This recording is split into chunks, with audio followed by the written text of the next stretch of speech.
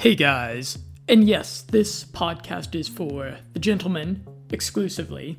I'm going to drop on you here the audiobook version of chapter 2 of my book, Don't Stick Your Dick in a Blender, How to Meet a Nice Girl Instead from a Tantric Husband with a Better Sex Life Than You. And this chapter has some of my best and I think also highly instructive storytelling. So you're going to want to listen up. And I'm going to tell you just a little bit about the book because you are going to want to read this book or at least listen to the audio version of it. Here's the book blurb that I word crafted over on Amazon. Women are dangerous. Good, yet naive men routinely wreck their lives because they stick their dick in a blender, having sex with the wrong kinds of women. STDs, unplanned pregnancies, false accusations, mental health head cases, and divorce make chasing skirts a dangerous game. While lesser men retreat from the pursuit of women into the pixel-powered pleasure world, you have faith that your hunt for a virtuous woman will be fruitful. You can't take a time machine back to a more decent age to find a marriageable woman. You're not ready to give up on your genetic purpose and start banging sex robots. But you're tired of the transient, meaningless flings with mediocre women. You're likely underestimating just how risky sex, a relationship, or marriage is with the modern woman. But you're also underestimating just how rewarding it is to win the commitment of a, quote, nice girl, a truly feminine woman, not at war with the natural order, and intertwine your essence with hers.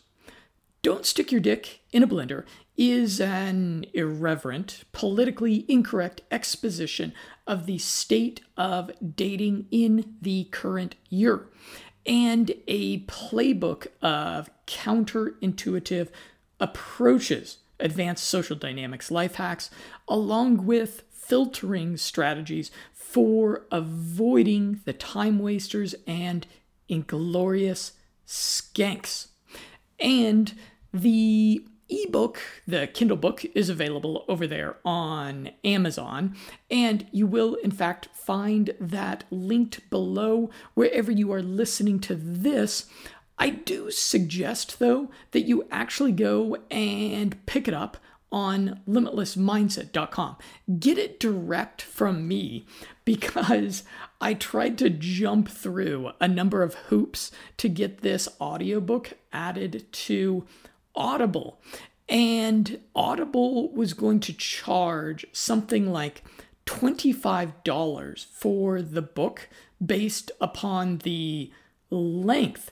And if you pick it up over on limitlessmindset.com for $8.99, you get the ebook plus the audiobook together.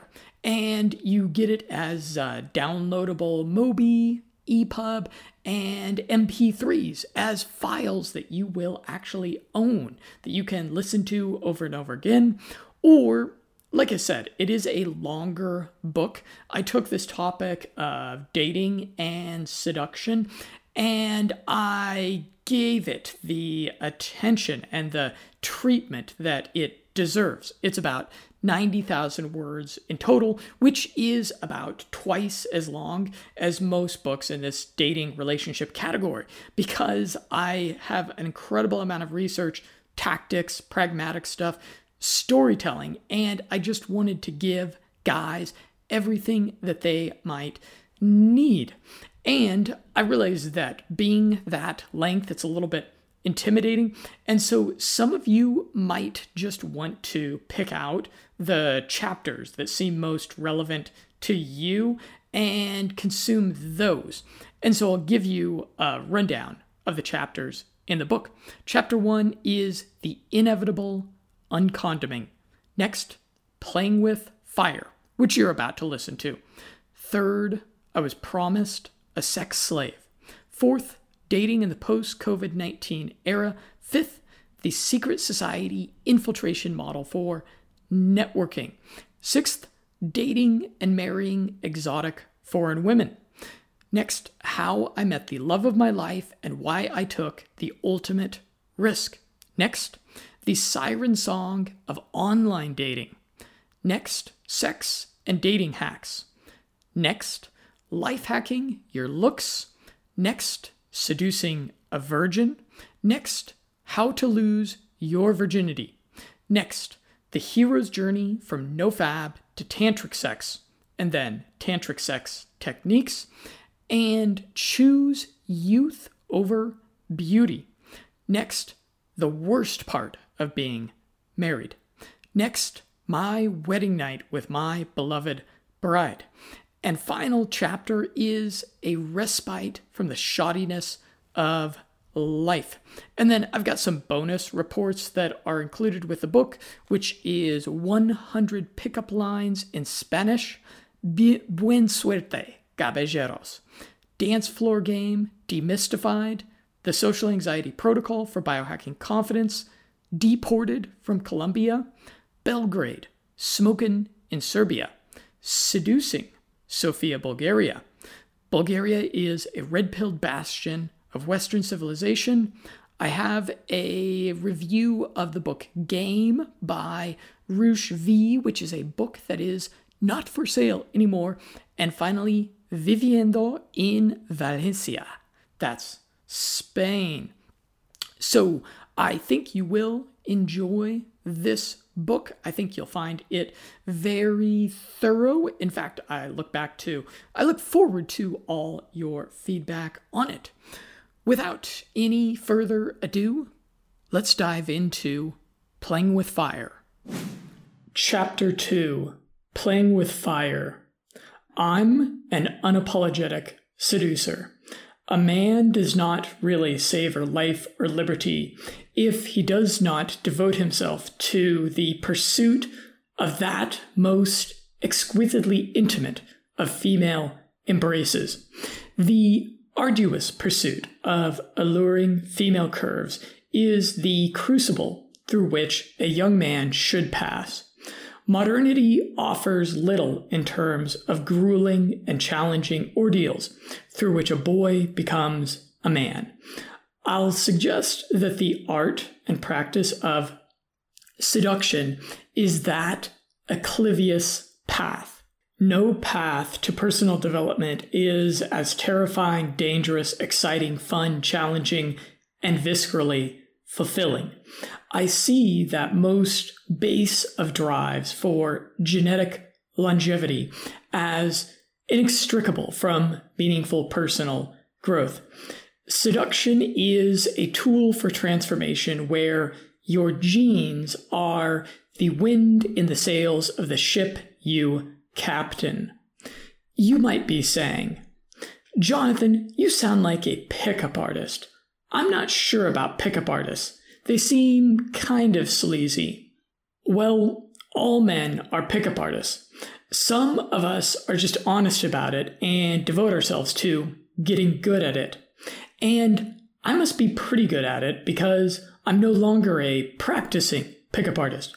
I got married. You should be a bit skeptical of pickup artist gurus that never get married or into happy long-term relationships. What is between your two legs is ultimately not a toy merely for your own self-gratification. It's for procreation and to intertwine masculine, aggressive energy synergistically with inspiring feminine energy. A true seducer should eventually seduce the enduring devotion of a woman, not just her body and lusts for a night or two. Pickup should be a path, not a destination. seduction is risky. You might get punched in the face by a jealous boyfriend in a nightclub, like I did once. But there's a much greater risk of inviting a dangerous woman into your bed and life that intoxicates your capacity to make good decisions. The government outlaws drugs that intoxicate the mind, under the influence of which we make idiotic, life-ruining decisions. If I wasn't so libertarian, I would say that the government should apply that same standard and outlaw women who ruinously abused their feminine power over men. In the wacky world that is modernity, the sexual marketplace is becoming increasingly asymmetrical, and it's very confusing and difficult for young men yearning for female love and affection. It's even more difficult to find a quality girlfriend and win her devotion and commitment. Single men are more or less looking for three things in a girlfriend. First, a woman who is attractive enough to be sexy in her own way. Second, a woman who has a pleasant, feminine personality that can hold a conversation. And third, a woman with a modicum of decency and morality, who isn't totally dishonest, crazy, or entitled. Just ask the single men you know if they are meeting many women who fit those three criteria. They'll tell you that girlfriend material girls are unicorns nowadays. The attractive girls they meet are ridiculously narcissistic and entitled, and the girls with decent personalities are pretty unarousing. They'll complain that the sexual marketplace is totally unfair, that girls would rather be in the harem of a pseudo-celebrity guy with 10,000 Instagram followers than they would be the girlfriend of a humble software engineer that makes a $70,000 a year salary. Despite being disadvantaged by a conspicuous physical imperfection, I've managed to have a quite rowdy sex life across 3 continents while avoiding all the life-ruining landmines. Eventually, I met and married an extremely devoted and attractive woman, and I have less than 400 Instagram followers. So I think my experiences are worth talking about. I'll share a few entertaining and illustrative stories from my life as a seducer. The Colombian politician's daughter. At a language exchange, which are great places to meet girls, by the way. I met my wife at one, actually. In Medellin, I got to chatting with a cute and very opinionated young political science student. As a seducer, I try to be disagreeable by default as opposed to agreeable. I expressed my general disgust with politics and disapproval of her chosen field of study. She laughed, admitted that she was inspired by her father, who she described as a principled and hardworking local politician. After a bit more cheeky conversation and banter, the bar began to blast annoyingly loud reggaeton music, and we engaged in a bit of good old Colombian bump and grinding. My bump and grind form was not awful, but not up to Colombian standards of rhythm. I was pretty new to the country, which she teased me about. Pro tip: bump and grind slow. Most guys bump and grind way too fast. We exchanged Facebook contact details, and I invited her to dinner at a local organic restaurant I wanted to try because I noticed her birthday was approaching.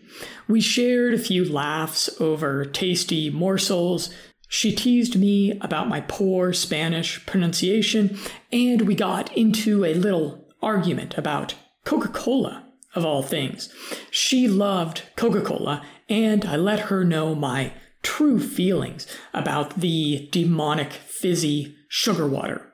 Whenever possible, when on a date, try to have a backup or secondary destination. So I had found a party on Facebook events nearby. After dinner, I took her hand and led her toward a large party hostel that was nearby. The hostel was hosting a reggae band that I thought might be fun. We crossed a bridge over a little stream, which I explained to her was the Rio de Medellin. Pro tip: when in foreign lands with foreign women, always treat them to a made-up bullshit geography lesson. Even though it was a bit awkward, I leaned in and kissed her, which she was receptive to. We lingered for a moment, kissing there on the bridge. Then I changed the conversation topic and we headed to the party. The reggae band sucked. Eager to get away from the screeching Caribbean tunes, I ordered us 2 cheap beers and suggested we check out the rooftop lounge of the hostel. The rooftop was empty, thankfully. As we kissed and caressed, I foolishly set our beers on a banister that they promptly rolled off and fell from. Later, I would joke that we almost killed a girl there because a female shriek rang out as the beers shattered on the pavement 5 stories below us. We promptly exited the party, glad to see that nobody was maimed by raining beer bottles. I kissed her and put her in a taxi. We'd see each other here and there. She invited me to come see her sing in a choir that she participated in.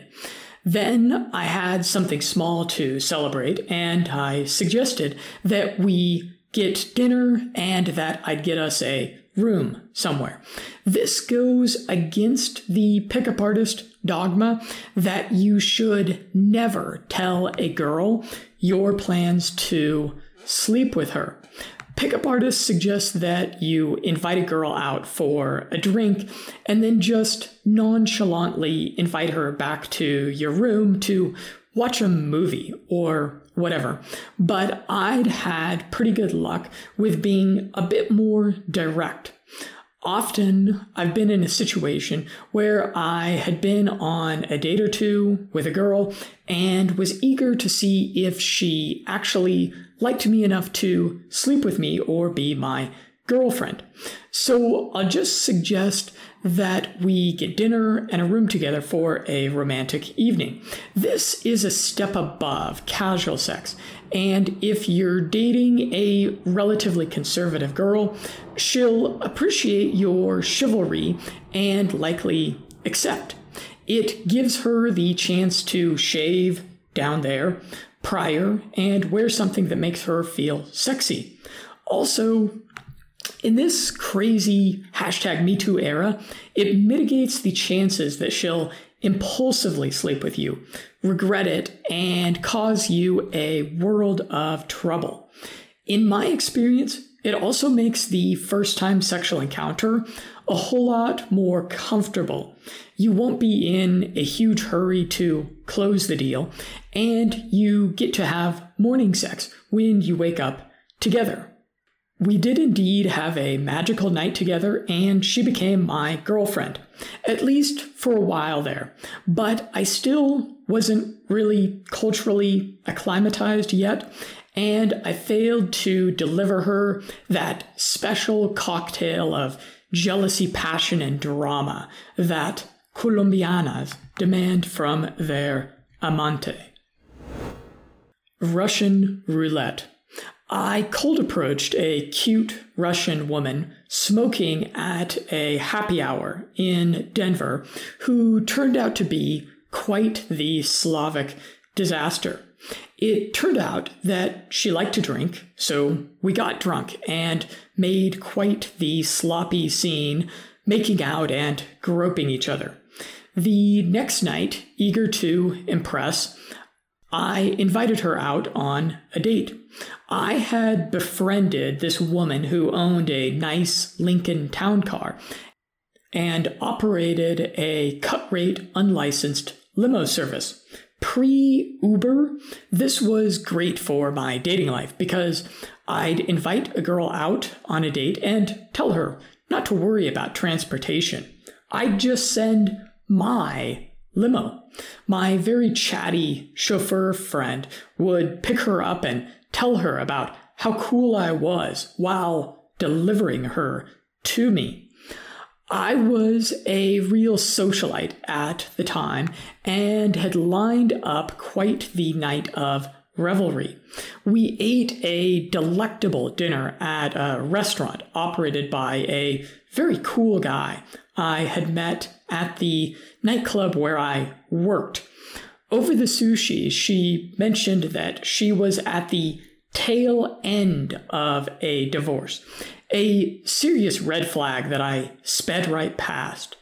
Then we made an appearance at a penthouse party nearby. While we made out on a 22nd floor balcony, I pointed out to her the towering new Four Seasons Hotel. She looked deeply into my eyes and told me point blank in her alluring accent, "Jonathan, let's have sex there tonight." But I had one more fabulous place to take her first. Another friend of mine, a popular local rapper, was performing at a fire and ice party at a nightclub, surrounded by ice sculptures and fire dancers. I fueled our debauchery further, ordering double shot cocktails of Patron Red Bull. Inspired by the pyrotechnics of the party, I ordered a shot of Bacardi 151 so I could show off to everyone my fireball blowing skills. But the thing about blowing fire is that you need a torch, something to ignite the liquor as you blow it out your mouth. Often paper rolled up will work, but I had none, so I took out a $1 bill, rolled it up, and lit it up on the fire pit on the nightclub's patio. But it turned out that dollar bills don't actually burn that good. Thus, I spit out the potent Bacardi into the fire pit, causing a bit of an explosion. Somehow, I drunkenly splashed some of the Bacardi on my face as well, and my right cheek caught on fire. I have a barely visible scar there now. Thankfully, my buddy and my date deftly slapped out the fire on my cheek and doused me with a drink. The Russian woman brought me to the bathroom and applied her makeup to my now burnt face. My appetite for drunken idiocy finally sated, we stumbled out of the club and I hailed a taxi. I swiped my card at the front desk at 3:10 a.m. and we checked into a swanky $240 a night room. After that very hot night, she was downright infatuated with me, but I quickly became quite bothered by her drunken antics. I remember once she showed up at my place. We had a little champagne, but she wanted more to drink, so we drove to the liquor store. She turned the wrong way on a one-way street. She swerved and pulled a very illegal U-turn right in front of a cop. I thought, oh shit. This ridiculous woman is about to be arrested for driving under the influence.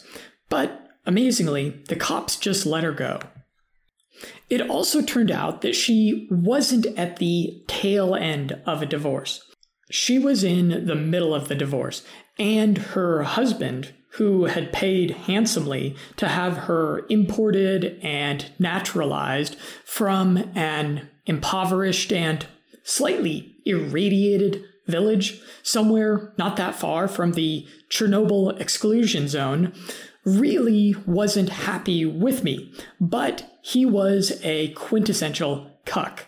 He put up with her bad behavior, and we even had an awkward phone conversation once trying to troubleshoot a problem with her laptop.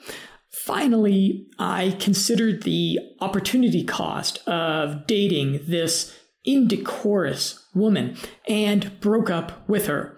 Some yelling and tears ensued. She would show up at my place drunk at night, trying to seduce me, but finally she accepted that we were over.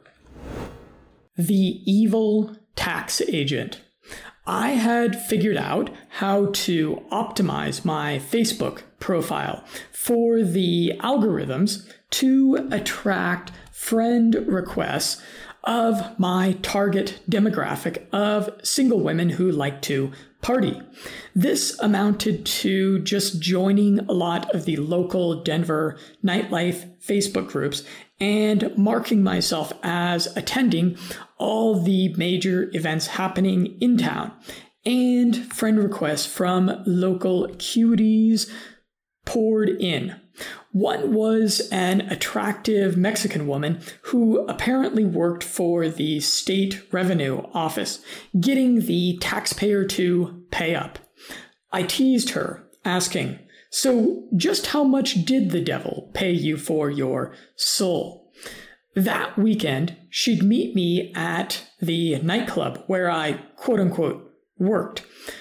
Within about 5 minutes of meeting, we were making out and lots of sexy dancing ensued. About 30 minutes after that, we found a bit of seclusion on some giant couches in a VIP area of the nightclub. After a sexy lap dance, she unzipped my pants. I put on a condom. She pulled her shorts and panties to the side, and we had sex right there in the nightclub. Actually, the third girl I'd had sex with in a nightclub that summer. She didn't waste much time in revealing herself to be extremely exploitative. In between our face sucking and fucking in the nightclub, I had invited her to join me in a boot camp style fitness class the next morning. When she picked me up from my apartment downtown, she suggested that after the fitness class, we go for a shopping spree at the fanciest mall in town. At the time, I had pretty non-existent standards with women, and I was probably still a bit drunk from the night before, so I shrugged and agreed. As we sweated out the booze from the night before in the fitness class, I got to thinking a little more soberly about her demand for gifts and wondering just how much damage this woman could do to my bank account balance in a retail environment. I counterproposed that instead of the fancy mall, we go to a discount retailer instead, and I shamefully bought her a pair of $20 shoes. She checked off nearly every bad woman stereotype you can think of. She smoked. She really liked to drink. She liked cocaine. She was a single mother of 2. She was pretty materialistic. I'd discovered that she really didn't need gifts from me. She had a walk-in closet full of clothing and shoes. She would drink and drive. She would complain and gossip about her colleagues, friends, and baby's daddy. She was non-monogamous. telling me that it was okay if I slept with other women as long as I used protection and didn't bring her an STD. And she was a corrupt statist, a cog in the beastly machine of the state, extracting taxes from the hardworking Coloradan taxpayer. Although she admitted to me that she was susceptible to bribery and could conveniently make files disappear if properly motivated. At the time, I was still pretty brainwashed into the mainstream thinking that it was good that she was such an empowered, ambitious woman, having a fruitful career while raising 2 children and still finding time to party recklessly. A tagged photo on Facebook indicated to me that she'd lied about her plans one night that we were supposed to hang out. Somehow that finally crossed the line, and I decided to break up with her, which oddly made her cry. The non-consensual kicker. I met Anne the same way I meet a lot of women, by having a very attractive Facebook profile. A thumbnail profile picture of an attractive blonde woman appeared in my pending friend requests, which I happily accepted. Flirtatious back and forth messaging ensued. I forget if it was her or me that expressed some interest in getting a casual drink together for the ostensible purpose of networking, which is all too often a prelude to the most casual of flings. I was this entrepreneurial dabbler at the time, organizing parties at nightclubs and doing online marketing campaigns for clients. Not particularly good at anything. I dipped my toes in almost anything that built my social cachet and helped me meet girls. I met her at this mojito bar in downtown Denver, where the mixologist produced several very strong mojitos for us. She looked quite hot in a tan dress that hinted at her sexy curves. We proceeded to get a bit tipsy off the mojitos and name-dropped various local celebrities we were acquainted with. She casually revealed to me that she was into the swinger alternative adult lifestyle. Not knowing better, I was enticed. She told me I was a vanilla because I wasn't really into that sort of lifestyle. A good early sign was that she was eager to impress me with her credentials as some kind of entrepreneurial businesswoman. She operated a small marketing firm, apparently was a professional photographer, and had the sort of cool photos on her smartphone to prove it. Interestingly, she also had a photo with the former Federal Reserve Chairman of the United States, Alan Greenspan, who apparently she had worked with and who had written her a personal letter of reference. We proceeded to bar hop and get further inebriated. We dropped the pretense of networking and began face-sucking in between slurping our cocktails. We left the bar in her large SUV. As we drove past an empty parking lot, she made the indecent proposal that she would fuck me right there in the parking lot if I had a condom. Preparation met opportunity as I slipped a condom out of my wallet. We hopped in the back seat.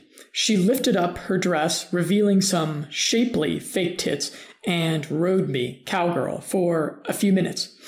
It didn't last long as we lacked proper lubrication or room, but it was exciting, and I felt like a character in a romantic comedy being banged by a blonde bimbo in a back seat while still wearing my blazer and shoes with my pants down by my ankles. We went back to my crappy apartment nearby, which disappointed her, but not enough to dissuade her from spending the night in my bed. We stayed in touch, and she invited me to join her and a few friends for a night out on the town a few weeks later. We had a few drinks and laughs over some beers at a rooftop bar, and proceeded back to her rather swank room in a boutique hotel downtown. There, a friend of hers from the swinger community, a chubby, pear-shaped, balding man, knocked on the door bearing gifts. He broke out his stash of drugs, a little coke and some ecstasy. Not wanting to look like a square, I dropped some ecstasy with them. Then we proceeded to a party in the sprawling penthouse apartment perched at the summit of Denver's prestigious One Lincoln building. The party was a white party, with everyone wearing white, so we stood out, not only because of our more casual attire, but because almost everyone there was black. It was hosted by one of Denver's more upscale urban promoters, but we still managed to make friends and have fun. I had found the party the way I've found many awesome parties in my life, Facebook events near you. I think there was a $20 cover charge, but I talked our way in with a little name dropping. After taking in the expansive views for a while, we taxied back to Anne's hotel room. By then, I was getting pretty stupid off the cocktail of booze and MDMA. I think we took a sexy bath together, and then I woke up the next morning in a plush bed with a headache. A few weeks later, she emailed me about a fire and ice party that I was hosting at a nightclub downtown. She made me the very generous offer that if I could get her and a couple that she was friends with on the guest list, she would buy me dinner at a swanky seafood restaurant downtown. I was basically the one responsible for managing the guest list, so of course I put them on it. Me, her, and this rather pretentious couple shared a succulent meal and a bottle of wine. The party was a blast. After a few hours of dancing and enjoying the electrifying performance of my friend Hypnotic, we stumbled back to my place and she stripped off her designer dress. I was a bit drunk, but I distinctly recall her kicking me twice while we were having sex, non-consensually. In her kinky little sexual counterculture, probably a lot of guys and gals are into rough sex, even involving kicking, but I never agreed implicitly or explicitly to that sort of thing. It didn't hurt much, but it showed me all the grandstanding about consent in the swinger culture is really just virtue signaling, and taught me to be a bit skeptical of women who dabble outside the fringes of normal sexuality. In retrospect, I questioned if maybe I was being too aggressive in bed and she felt the need to kick me defensively. Even quite drunk, I've never been aggressive enough that women felt the need to physically reproach me. She was a very confident, empowered woman, and if I did something that really made her uncomfortable, I'm pretty sure she would have just walked out of my bedroom or apartment. The next morning, still a little drunk, we got brunch together, and she aired no complaints about my behavior the previous night. So I think it's safe to assume that she just kicked me because it was fun for her. She would lose interest in me. Being a vanilla, I probably wasn't satisfying her more perverse desires, which in retrospect is something I'm thankful for. There's this dubious legal concept of retroactive consent. If a woman has you hit her during sex and then weeks or months or years later decides that she doesn't like you so much, she can go to the police and wreck your life, even if she verbally consented at the time. Two other troubling things I'd learn about her. On our initial date, she told me that she was 28. I think I was 24 at the time and was enticed by this sexy older woman. But later I Googled her and found her date of birth on another social media profile, which said she was a bit older, in her early to mid 30s. Odd to subtract 5 years from your age on a first date. Also, in a later email exchange, she admitted that she had 2 young children, contradicting what she told me on our first date, which was that she was divorced and had no kids. I wasn't sure if I should be flattered or indignant that she had lied to me at least twice on our first date to make herself a more attractive prospect to a young player like me. But taken in whole, she earned her place in the constellation of bad women in my past. If you follow the advice of many pickup artist gurus, you'll end up dating and seducing women just like this because they advise you to sleep with any woman willing to go to bed with you. But clearly, you should be very intolerant of the kinds of red flags that were all too obvious in my episode with the non-consensual kicker. Last minute resistance. Back to Colombia. After a few years there, my skills on the dance floor had markedly improved. I'd met a cute girl, Lena. After some sexy dancing, we had a rather bland conversation and exchanged phone numbers. Disabuse yourself of the notion that seduction requires real conversational fireworks upon first encounter. All there needs to be is a little interest, and it's worth asking her for her contact details. The next morning on Facebook events, I saw that there was a gastronomic festival in town, which are a great casual date idea. Girls love to peruse and nibble from a smorgasbord of cuisine. About 5 minutes into the date, she mentioned that she had a fiancé in Canada, Rajesh. I thought, what a time waster. Oh well, I guess we'll just be friends. But my devious side prevailed. Jonathan, just treat this like a normal date.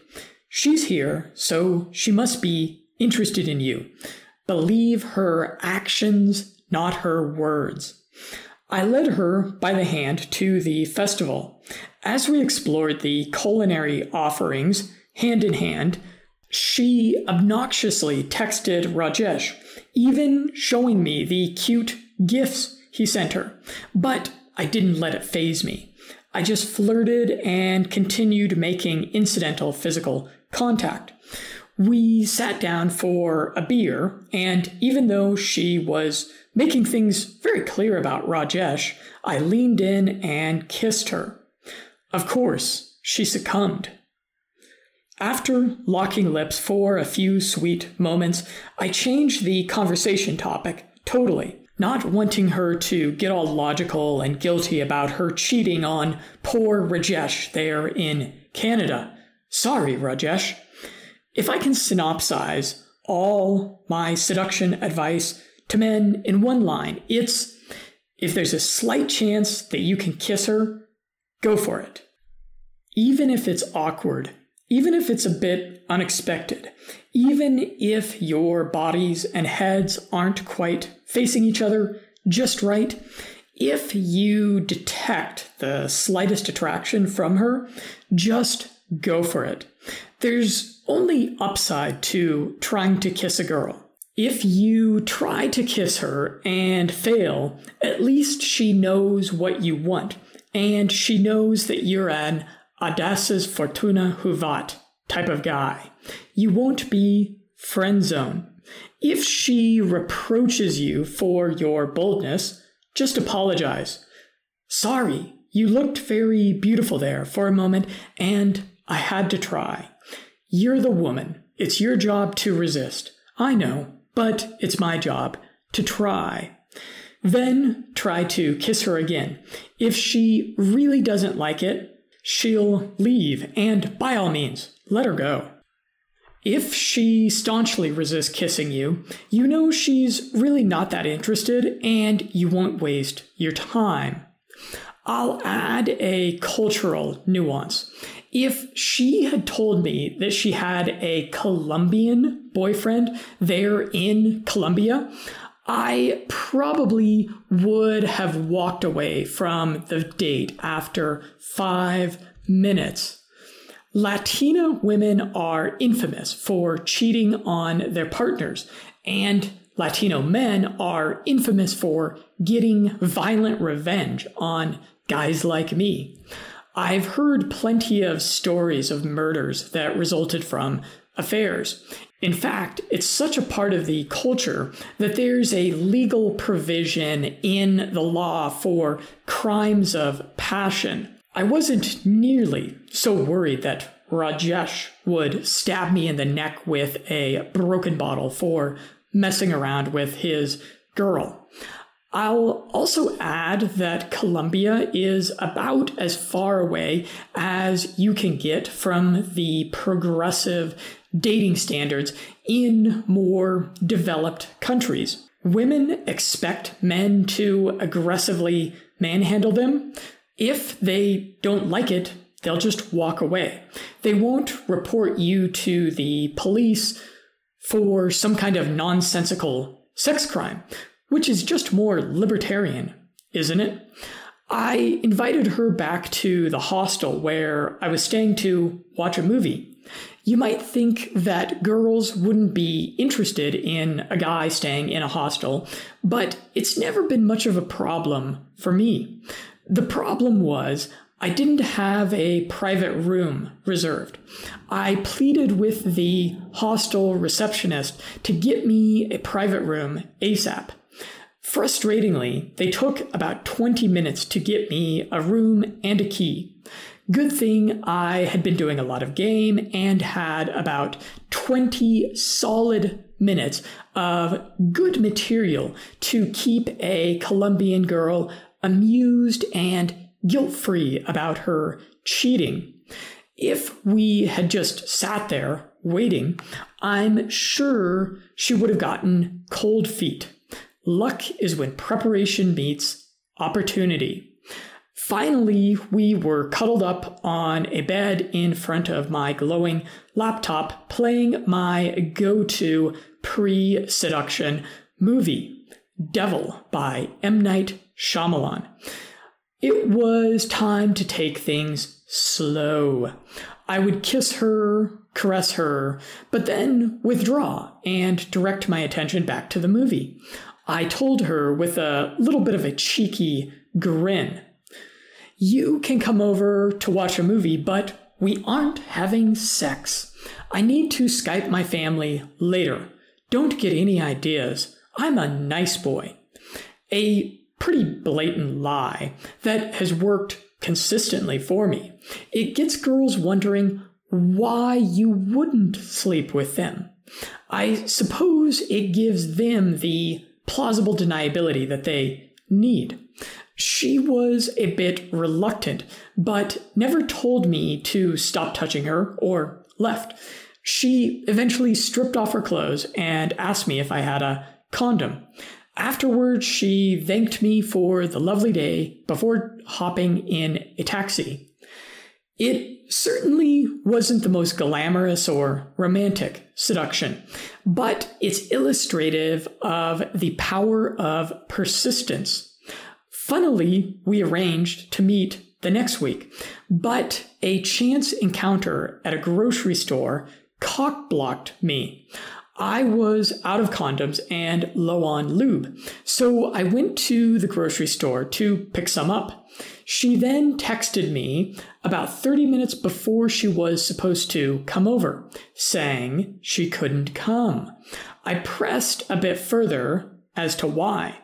Apparently, her mother was behind me in line at the grocery store, saw that I was buying condoms, lube, and coconuts. Clearly, I was up to no good, and had forbidden her from leaving the house.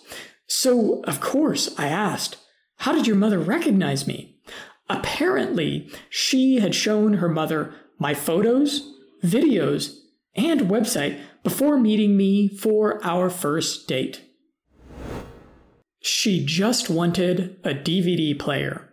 In a sweaty reggaeton bar, I met Andrea, a curvaceous young Colombian girl, looking hot in white pants and accompanied by an awkward lesbian friend. My Spanish and Colombian vertical doggy style dancing technique had improved, and after a few songs and buying her a cheap beer, she was ready to leave with me. The obstacle was obviously the lesbian friend, but she was all too happy to leave her friend to spend the night with me when I offered to pay for her taxi to go home. An amusing little relationship ensued. This is the one girl I've dated in the past 10 years that didn't have a cell phone. She messaged me on Facebook a few weeks later, and I invited her out for a drink on a Sunday night. By this time, I had figured out a pretty good strategy for scheduling dates with the notoriously flaky Colombiana. I scheduled dates with two girls about 90 minutes apart.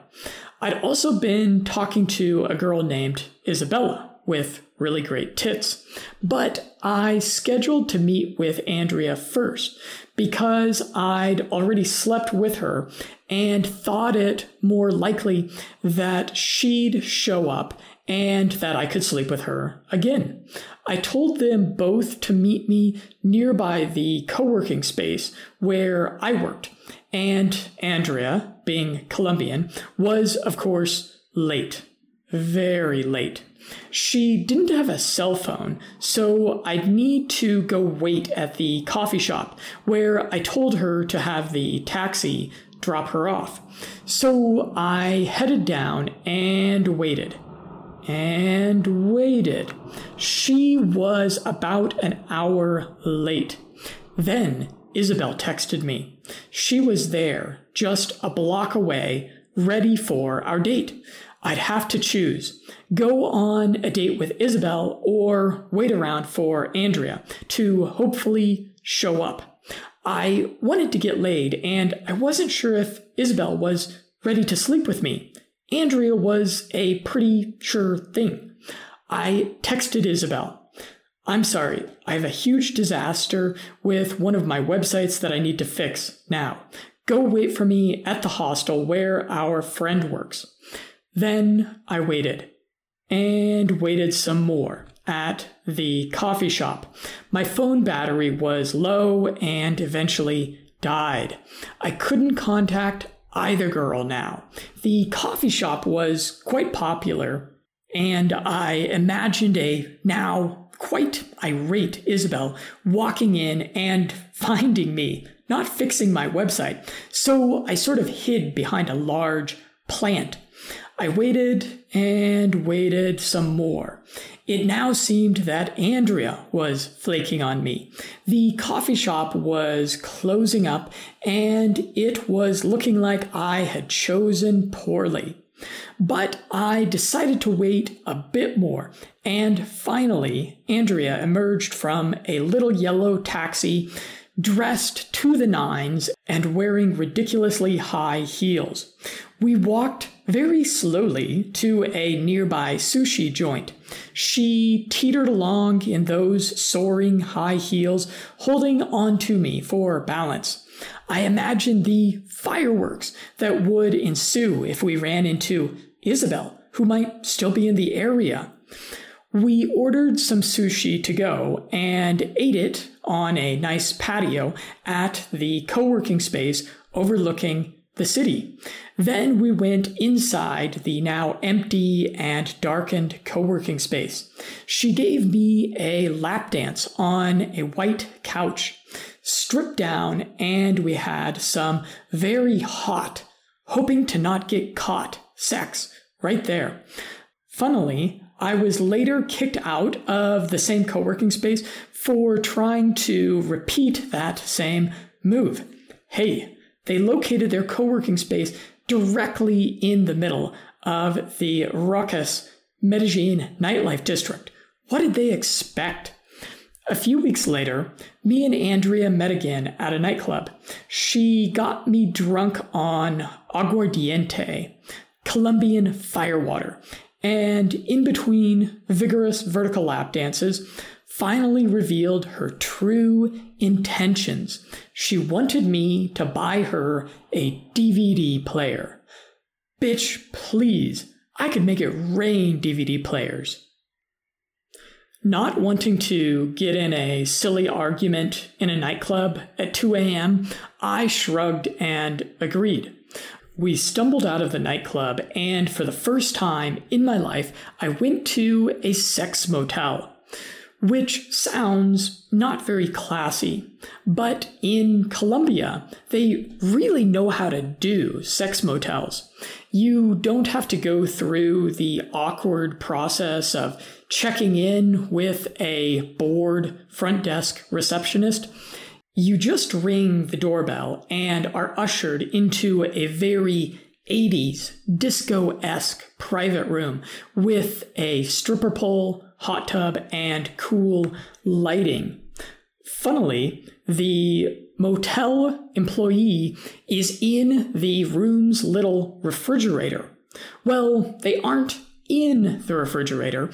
There's a corridor on the other side of the minibar refrigerator that serves as a pass-through to pay for your night's stay. On my way home the next morning with a hangover from the night's debauchery, I decided it was time to shit test Andrea. Shit test is a phrase PUAs use to describe arbitrary challenges that women throw up to test a seducer. Perhaps a more accurate phrase for them is congruency tests. I had grown a little irritated with Andrea because every time we drank together, she tempted me with cigarettes. She knew I had quit smoking cigarettes and didn't want to start again. I was also growing bored of her and really didn't want to buy her a stupid DVD player.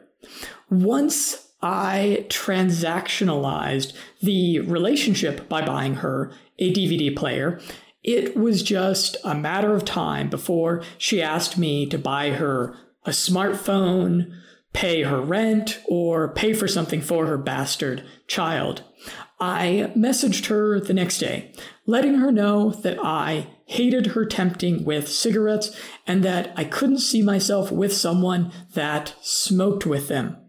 Maybe she'd apologize, quit smoking around me, and not ask me again to pay for stupid things for her. But she didn't. Clearly, I've had some questionable women in my life. Criticizing women is a significant and growing cultural taboo. We're supposed to believe that All women are wonderful. In fact, it's a well-recognized and studied cognitive bias. We're inclined to believe that women are naturally good, gracious, caring, fair, and trustworthy. I've certainly known a lot of women that were, but there's also a lot of downright vicious, deceptive, selfish, and broken women out there. In retrospect, I could have saved myself a lot of headaches, drama, stress, and some money by being more attentive to glaring red flags and having unyielding standards. Many of the pickup artist gurus teach men to just try to seduce any woman that you find attractive. This is pretty bad advice because you will end up quite literally sticking your dick in crazy. And the bad women are the ones much more likely to not make you wear a condom or tell you that they are on birth control when they are not. Is the visceral, fleeting thrill of seducing a new woman worth $250,000 and 18 years of being in a legally mediated relationship with a bad person? No.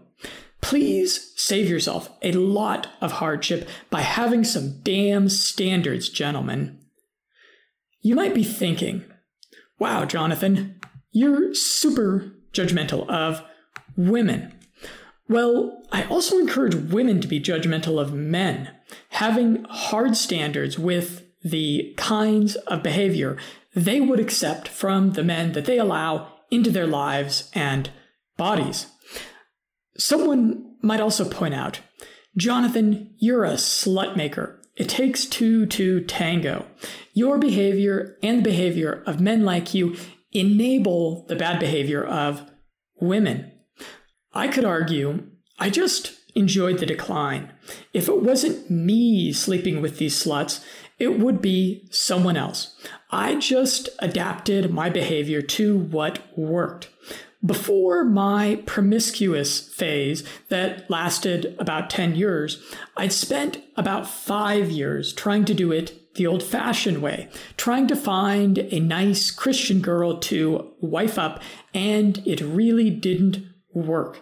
Women are ultimately the gatekeepers to sex, and they have a little more responsibility for the degenerate state of things than men do. One of the first conversations I had with my now wife was about the word womanizer. Women almost always know when they are dealing with a womanizer. It's painfully obvious, but they often succumb anyways. Just listen to that classic Britney Spears song if you need any further convincing that they are utterly complicit in their own womanizing. And actually, I think I was perhaps a cut above the stereotypical womanizer because I always tried to leave every woman better than I found her. I ejaculated into their minds a bit of my passion for health, libertarianism, entrepreneurship, or personal development. Finding a good woman. After hearing my stories and countless others like them, it might be easy to adopt another bias that all women are bad, and that's also false. The next chapter will delve more deeply into how to find a woman who might just be good enough to give your last name to. But I'll make a few points. Clearly, my environment had everything to do with the kinds of women I was dating. If my wife is ever abducted permanently by aliens, I wouldn't go back to those crazy clubs I used to hang out in to find a Mrs. Roseland 2.0. I'd go to salsa clubs, I'd go to yoga classes, I'd do day game, heck, I might even go to church. Intoxication had a lot to do with my lack of standards in the past. When you drink even a little bit, your standards go out the window. If you're always drinking when you hang out with the woman you're dating, that's a bad sign. Your friends and family should be vetting the people you're dating. If your loved ones actually care about you, they'll scrutinize your lovers a bit and ask you some hard questions. Many of my friends had similarly rowdy sex lives, but they were quite lazy about using condoms, and many of them paid a very high cost that ultimately limited their freedom and fun. That millimeter of rubber allowed me to play with fire without inflaming my entire life in disaster. There's a profound line in the classic movie The Man in the Iron Mask, where the noble musketeer, D'Artagnan, tells King Louis XIV, "I think it is possible for one man to love one woman all his life and be the better for it." I love this line, and this movie is well worth a watch. It showcases old school men of courage and conviction, but I really haven't lived up to it. D'Artagnan is telling the promiscuous young king that he can devote his life to one woman and be a better man for it, which is a half-truth. A Padawan on the personal development path of seduction will have so much more opportunity to grow if they resist their provider instincts to settle down with one woman. Don't let the mainstream relationship gurus confuse you. Being a single man, dating and seducing different women is more challenging than being in a relationship. Being in a relationship is comfortable. In fact, it can be so comfortable that the real challenge is resisting the tendency towards mediocrity and getting lazy about the personal habits that made you attractive enough in the first place. But after years, in my case, at least a decade as a single seducer, you run into a glass ceiling of personal growth in that paradigm. Before I got married, we met with a very happy conservative couple that has been married for some time. I told them that we were getting married, and the wife asked me a hard question. "Jonathan, I know that you've had a past with a lot of women. Do you really think you can settle down with just one woman after that?" I responded that at this point in life, I really saw more opportunity for variety, novelty, and adventure with one woman than I did with many women. Women, especially the kinds of cute younger women that you'll meet at clubs, parties, or even an artisanal coffee shop, are quite cookie cutter. Give me 5 minutes with a 20 to 30-year-old attractive woman, and I can predict with almost total accuracy what her personality is going to be like, what she's going to say, and what she's going to be into. Almost always it's pets, astrology, tasty food, travel, and silly TV shows. She may look different than other girls, but the experience of seducing her will be very predictable. After 10 years of that, I got a little bored. They are simply the less individually differentiated sex And there's nothing wrong with that. Now I can sit down with my woman and watch a documentary about some intellectual subject that interests me, and we'll have a stimulating discussion about it.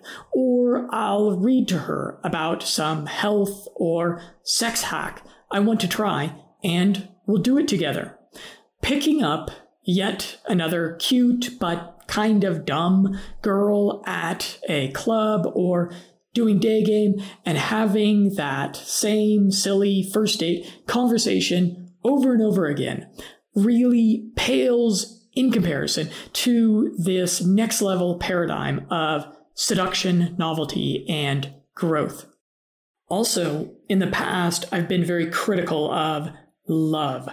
I mostly think of it as a very silly, intoxicating emotion that mostly drives people to be selfish.